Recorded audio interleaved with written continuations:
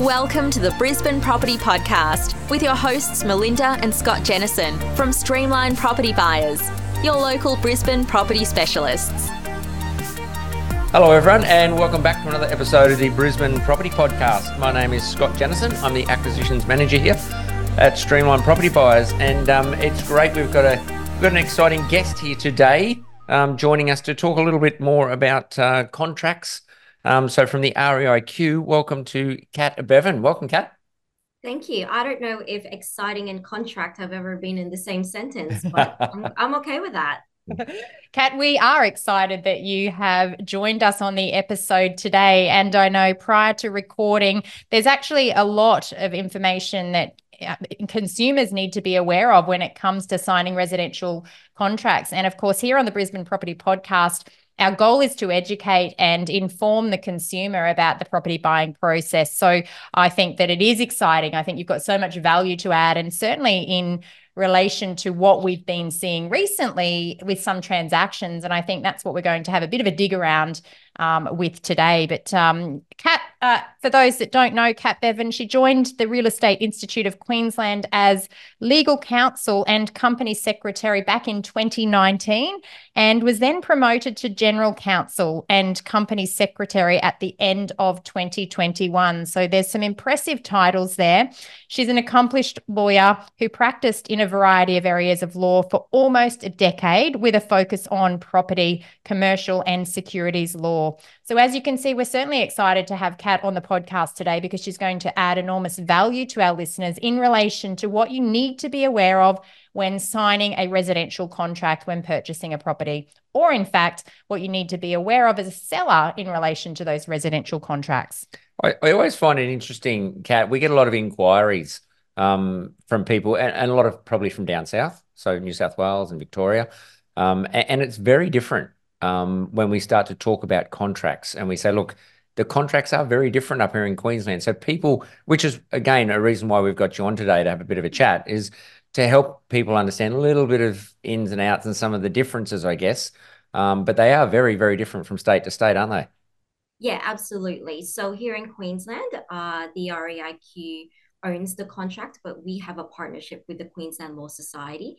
And together we update the contracts in accordance with any legislative changes and any response to what we're seeing in practice, both for the legal profession and the real estate profession. So there's a number of updates, as you've pointed out, that have been made over the years. When was the contract first put in place? It's been quite a while, for a number of years. We're actually on the 18th edition now. So sometimes we'll update the contract twice a year in response to legislative amendments, which we never know when it's going to happen, of course. Yeah. But at the same time, when we do see ongoing issues that are happening in practice as transactions change over time, we'll then ensure that we update the contract in collaboration with the Queensland Law Society.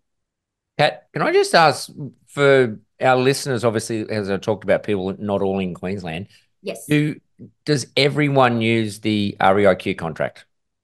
So I would like to say majority of the agents in Queensland use the contract. So we have a RealWorks platform where the contract lives, and majority of licensed agents in Queensland use our platform RealWorks. And so it's really safe to say that the REIQ contract, both from a legal practitioner perspective as well as real estate agents, heavily rely on the REIQ contract, and it's the most used form in terms of transacting a property in Queensland. Now, because it's been developed by the REIQ in conjunction with the Queensland Law Society, this is not a one-sided contract, and it would be great if we can get a bit of an overview from you in terms of how the conditions and the terms and conditions within this standard form contract, how they protect both the buyer and the seller. It's really not, all for the benefit of one party, is it? Yeah, absolutely. So what we want to focus on, of course, is consumer protection. So the way, when we prepare for a review, when we review the agreement, the standard contract, I should say, we always have the consumer in mind, making sure that we align with consumer laws, But at the same time, we want to protect both parties. So examples of the heavily focused buyer benefits within the agreement would be ensuring that buyers have the ability to obtain finance, giving buyers the right to conduct building and pest inspections, ability to extend settlement dates for both parties. So, both parties getting the benefit of should any delays occur or a specific event happen, that the ability is there for the parties to extend that settlement. The warranties, of course, there are warranties on the contract that are included on there, both to provide security to the buyer, I should say, that what they're purchasing is what they expect it to be and what they've seen.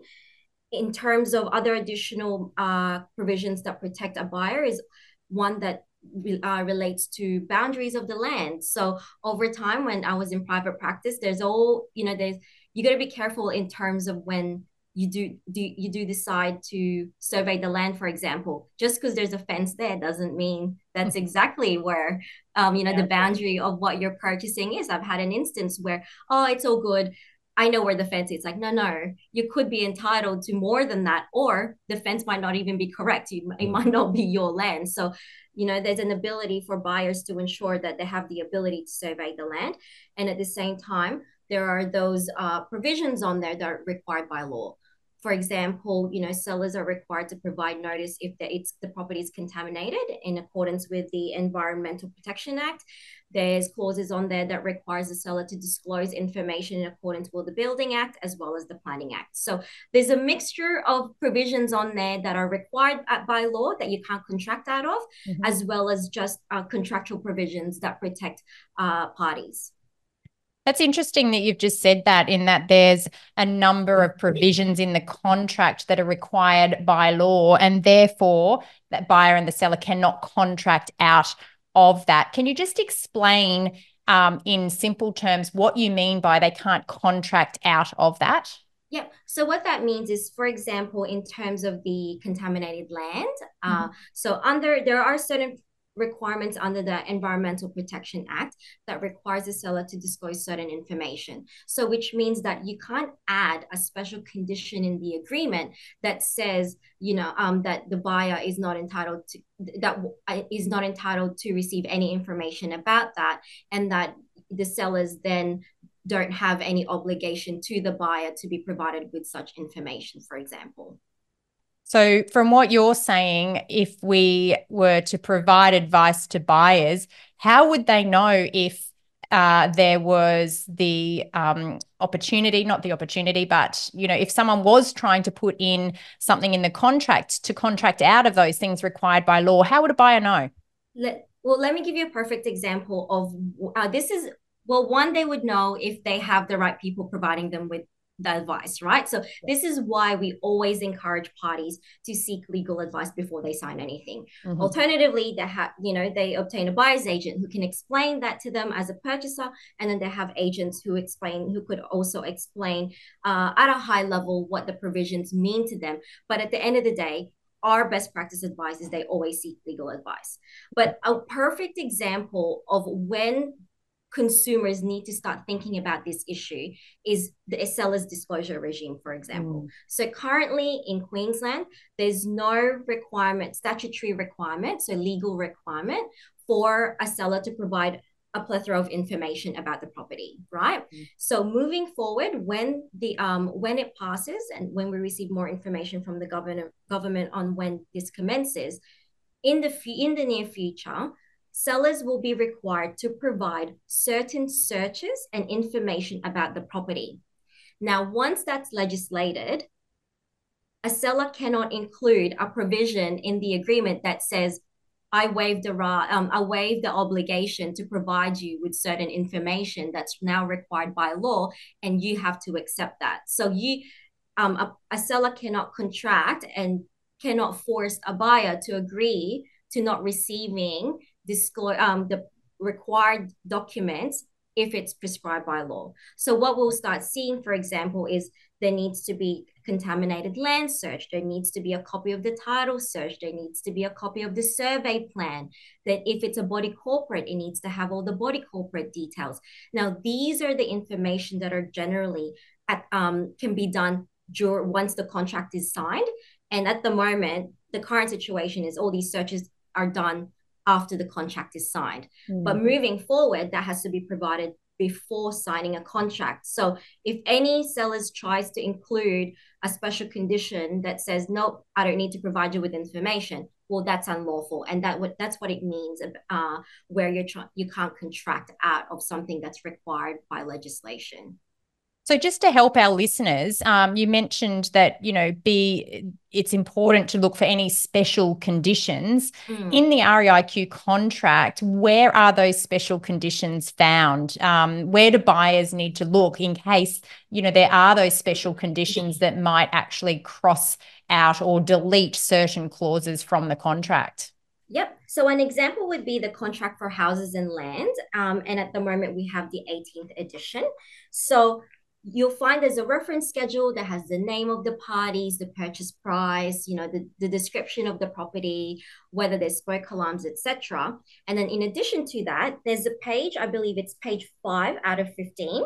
So there's a portion on there that has a heading special conditions. And generally that's where agents or legal practitioners will include additional conditions that apply to that property. Now, special conditions are conditions in addition to the essential terms that form part of the whole contract, which starts at page 6, I believe, and then it goes on to page 50 out of 15. Yeah. So Kat, with those special conditions, obviously when you mentioned earlier about seeking legal advice, that would be obviously something that the buyer should really get legal advice on when they're adding special conditions in. Absolutely. I mean, for both parties. If any party, both seller and buyer, wishes to add any special conditions, they should obtain legal advice from their solicitor on how that will impact their transaction. And especially if a buyer is opting to enter into a contract with a seller and there's additional conditions that goes beyond what the standards are, then absolutely the best practice is to ensure that they seek legal advice and that they're purchasing exactly what they believe they've intended to do. Yeah, it can be a big risk for a buyer. I mean, it's such a huge transaction that you want to make sure you understand what it is you're signing. And I know in some instances, buyers might put forward a letter of offer and then that might not be in contract form, and then they get verbal acceptance that the offer's been accepted, and then it's just a matter of signing the contract. And a sales agent might send through the contract to the buyer and ask them just to sign on the dotted line and everything's done. But it really is important to just put the handbrake on at that point in time and ensure that if there's anything in that contract that you don't understand, that you seek that legal advice, because once you sign, it's actually too late to change the terms of what you may or may not have agreed to. So obviously, when we're representing our clients, we're always looking for ways that a contract may have, or the way that some of the conditions in the contract may have been changed, or we've seen instances recently where sales agents are deleting some of the standard terms that otherwise would apply in a contract. And of course, these are reasons for us where we call them red flag moments. We will always stop and send that contract through to a solicitor so that our buyer has absolute certainty around what this means. Now, it doesn't mean to say you have to sign and agree to that, but having the ability to go back to a sales agent and or the seller or their solicitor to either challenge those special conditions or negotiate something different to those special conditions is really important. So buyers shouldn't feel time pressured at that point when they're being asked to sign, and they should always ask for the opportunity to have that contract reviewed. But equally, any seller should understand the contract that their sales agent is putting forward for buyers. And if you are a seller and you don't understand anything that's in that contract, it's equally important for you to understand what any special conditions that have been inserted mean for you as a seller as well. Yeah, and that's not just obviously the legal side of it, but as Melinda was talking about, whether it's a buyer and a seller, it's two parties trying to negotiate to buy a property.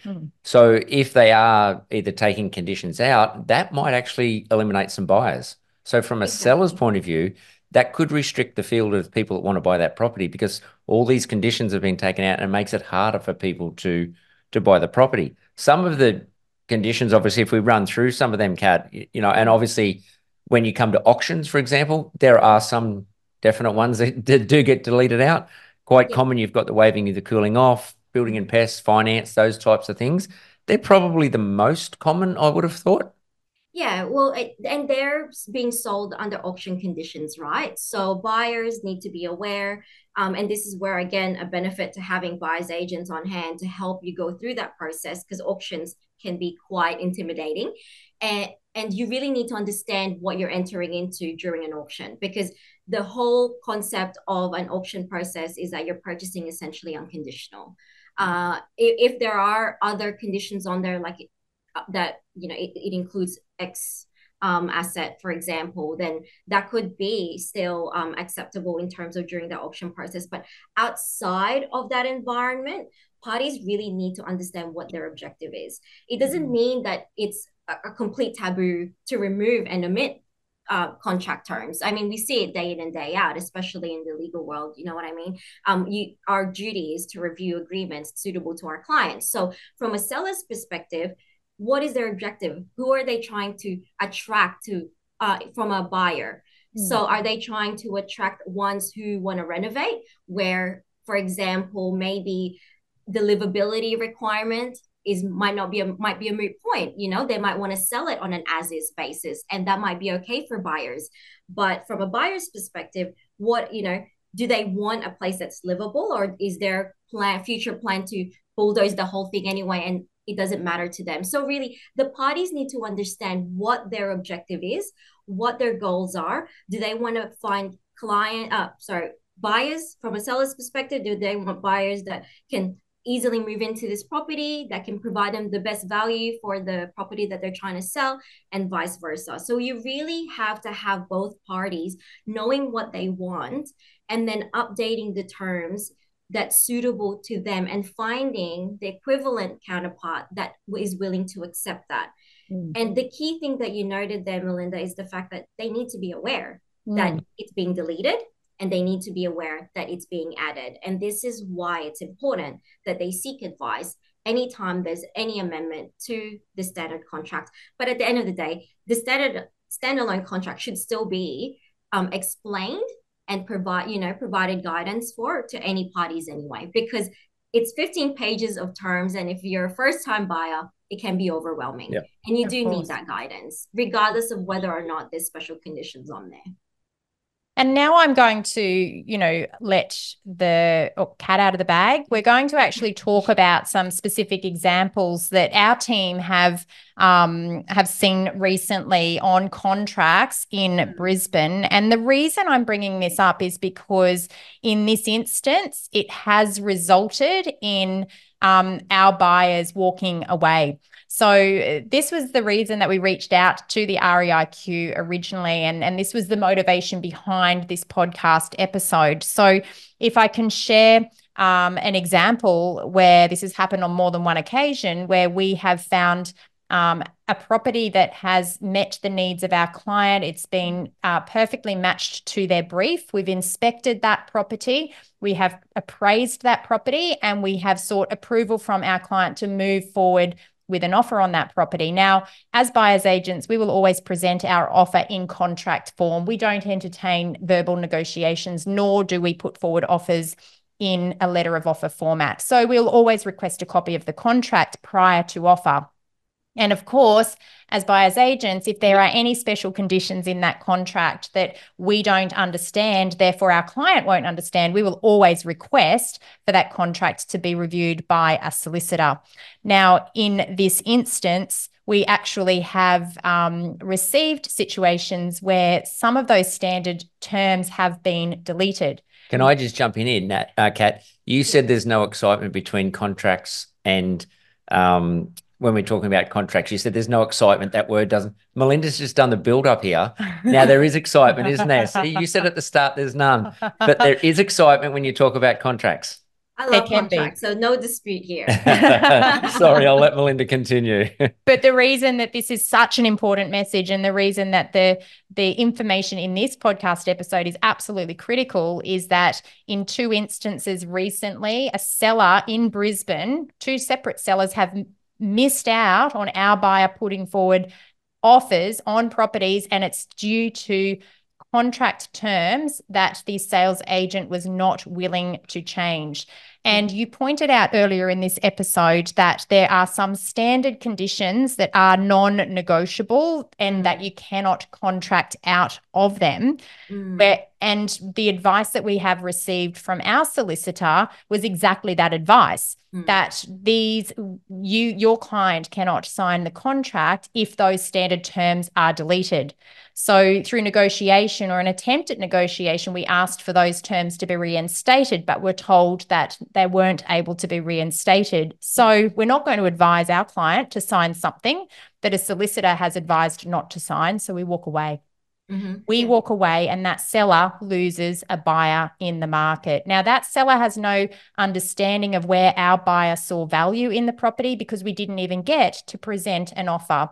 So this is, I guess, a real life example of what our team at Streamline Property Buyers have been experiencing in the market recently in Brisbane, and a reason why contract reviews are absolutely critical, but also a reason why sellers really need to understand what terms and conditions and special conditions are being drafted into real estate contracts by their sales agent. And if they're not getting advice from an independent solicitor about what those terms and conditions might mean, then they might be losing buyers, not just us, but others who are getting the contracts reviewed.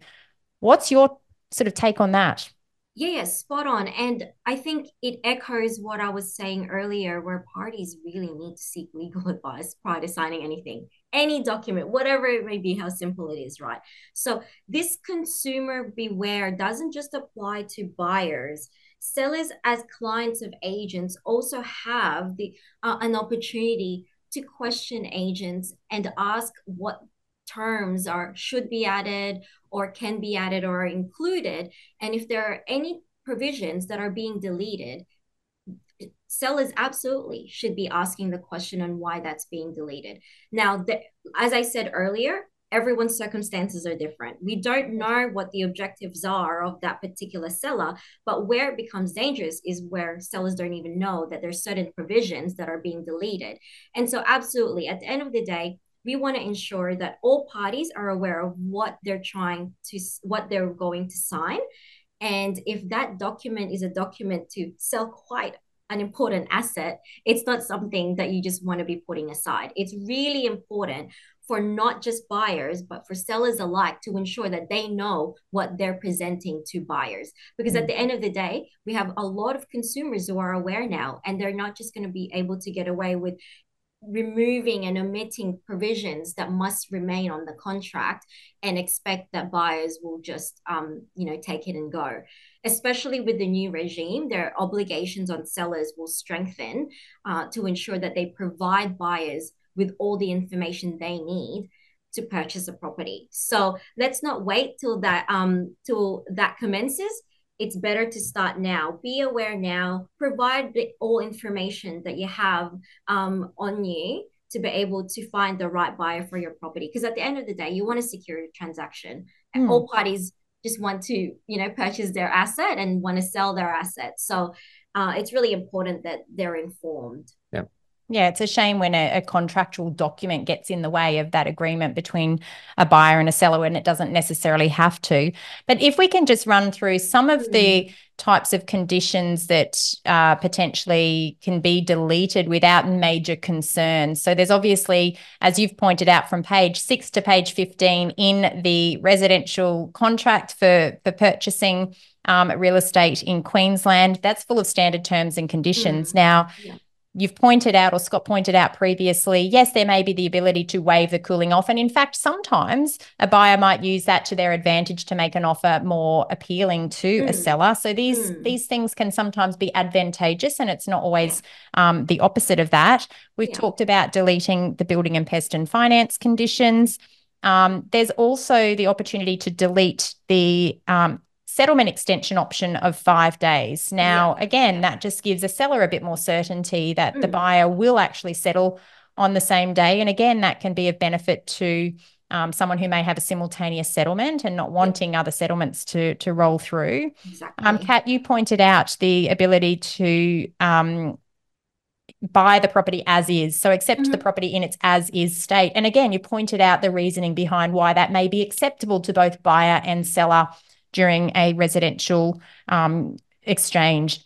The other one that sometimes we see, which is acceptable in some instances, is that the seller may not be required to provide a smoke alarm certificate, and therefore there's no right to adjust its settlement. Well, that's something you can quantify and price into a contract if you know what the subsequent cost will be. But there's other terms that we've seen deleted that, in our experience, shouldn't be deleted. They should be reinstated. And particularly the right for a seller to be the registered owner at settlement. This is the type of standard term that you shouldn't be able to contract out of. Is that correct? That's an interesting one, and I understand that the legal advice you received on that one was that not to remove, but I'd be interested. And yeah, absolutely, a seller should not be selling a property that is not they don't own. Yeah, correct. Unless there's some type of provision out there that it's a personal representative or it's being in the midst of a transfer. You know what I mean? But at the end of the day, upon settlement, it's a property that they should absolutely have the indivisible right to transfer to another person. Yeah. And I think another one that we saw was that the seller needs to be capable of completing the contract, and that there's going to be no unsatisfied court order or writ affecting the property. So again, something that the advice we've received is that it should be reinstated, but we've seen that pushback and being told no, it can't be. Yeah, that's actually an interesting one. I'm wondering, I mean, look, at the end of the day, again, case by case basis, there's always reasoning, but from an objective point of view, if there was no other reason for why that should be removed because of a certain event, or the fact that the buyers have been told, I'm removing that because I'm telling you that there is a court order and these are the steps that we're taking, and that you're taking on that obligation by pursuing with this contract, then the simple omission of that provision with no further information should really alarm buyers, right? Going, well, why are you removing that clause? Is there a court order? Should I be worried? Because once I own it, is someone going to come after me and try to, get a stake in terms of the property that I've just purchased? So absolutely, clauses like that are removed, buyers should be questioning. And at the end of the day, sellers should be put on notice going, why are you removing this? Is there a reason? And if there is, then they should be disclosing that information.